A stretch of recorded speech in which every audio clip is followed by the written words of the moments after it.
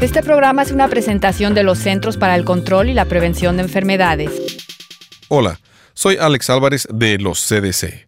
Hoy nos acompaña por vía telefónica la doctora Marcela Fraser. La doctora Fraser es la autora de un reciente artículo publicado en la revista Preventing Chronic Disease sobre una serie de radionovelas en español enfocadas en la educación sobre enfermedades crónicas. Gracias por acompañarnos hoy, doctora Fraser. Muchas gracias por invitarme a estar aquí.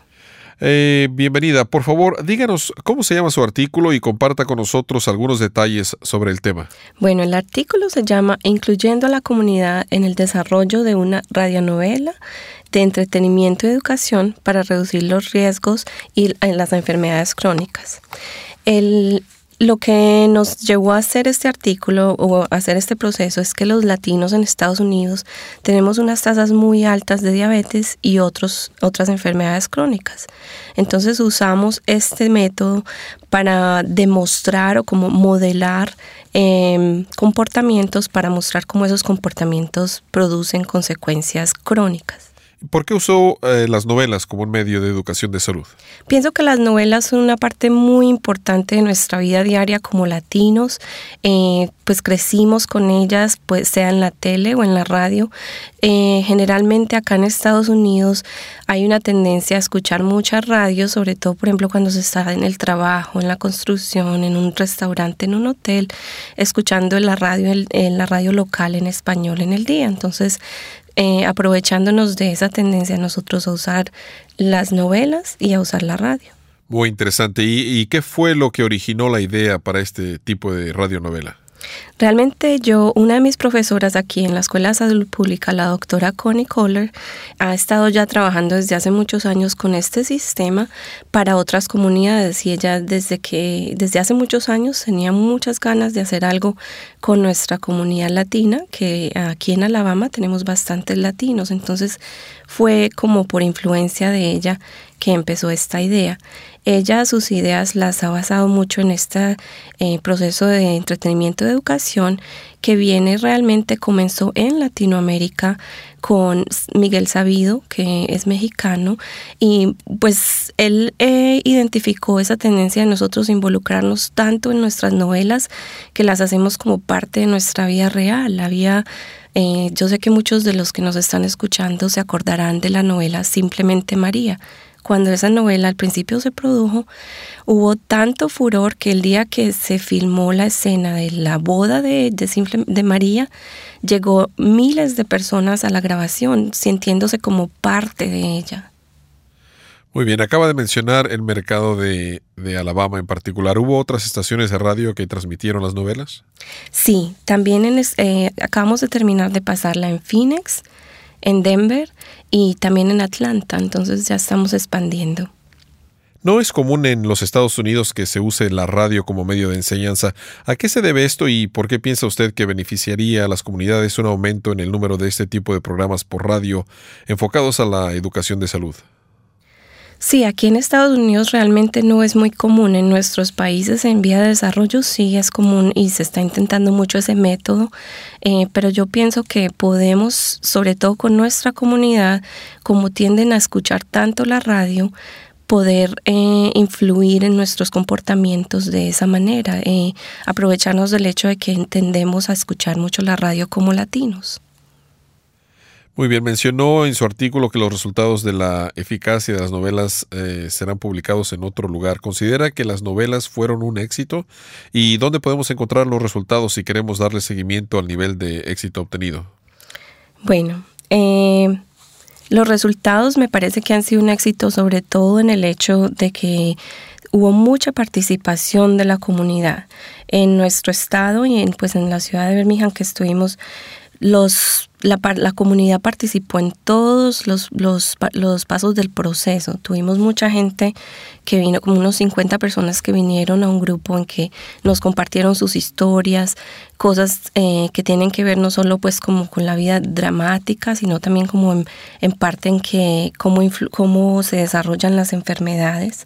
También tuvimos un proceso de escritura con la comunidad, de escribir las historias. También tuvimos unas audiciones para actores y a esas audiciones se presentaron bastantes miembros de la comunidad, de los que escogimos 9 para ser los actores de esta novela. Hicimos una evaluación con menos de 50 personas para ver cómo influía el proceso de escuchar los primeros capítulos de esta novela en sus hábitos diarios. En esa parte vimos mucha influencia positiva en que, por ejemplo, los participantes reportaban que estaban consumiendo muchas comidas fritas, digamos que más o menos unas 4 o 5 veces a la semana, y en el proceso de escuchar los episodios, que fue 3 meses, al volver ya nos decían que habían rebajado más o menos un promedio de 2 a 3 veces por semana, que eso es una mejora. También hubo un aumento en el consumo de verduras y frutas, tratando de buscar esa meta de 5 frutas o verduras diarias. Sin embargo, estos son éxitos pequeños porque son poblaciones pequeñas, pero en este momento estamos en el proceso de desarrollar otros métodos para evaluar. Cuando iniciamos este proceso, empezó la ley aquí en Alabama, la ley de inmigración, y nos ha dado un poco de dificultad que la gente participe porque tienen un poco de miedo, pero por ejemplo la participación en el programa de radio, hubo muchas llamadas, la mayoría de esas llamadas a preguntar sobre la obesidad y tópicos relacionados con la comida, el ejercicio, mucho interés en esa área y unas preguntas muy interesantes en eso. También en este momento estamos tratando de culminar como todos los resultados y vamos a tenemos varias presentaciones en la reunión de la Asociación Americana de Salud Pública en San Francisco, y también pensamos en el futuro publicar nuestros resultados en la revista de ellos. Muy bien, ¿cuáles son sus planes futuros con respecto a este proyecto? ¿Piensa seguir con otros episodios o con otra serie de novelas relacionadas con la salud o las enfermedades crónicas? Nuestra intención es producir otro proyecto que sigan la historia, esta misma historia, que la historia que hicimos en este momento es de una familia en que la madre tiene diabetes y cómo influye en sus comportamientos. También pues es una historia de amor realmente, porque la hija se enamora del jefe, del papá, hay un proceso pues muy intenso y ha habido mucha respuesta de nuestros oyentes que les gustaría que la historia siguiera. También hay otras posibilidades en que hemos hablado con unas gentes de California en que quieren hacer una telenovela, una radionovela que hable de que le ayude a la gente a ser donante de órganos. Entonces estamos evaluando esa posibilidad y pues lo que está usándose ahorita mucho, que se está empezando a ver, es incorporar estas historias en las telenovelas, que la gente está viendo mucho, pero incorporarle un poco de estas historias. Entonces, en este momento estamos mirando esos planes. También con la doctora Kohler acaba de terminar de trabajar otra radionovela, pero para la población afroamericana. Entonces, siempre estamos tratando de producir cosas así, y en este momento estamos trabajando con un grupo que se llama PCI Media Impact de Nueva York, y ellos van a tomar nuestra radionovela y tratar de llevarla también a nuestros países latinos. Excelente. Bueno, gracias por acompañarnos hoy, doctora Fraser.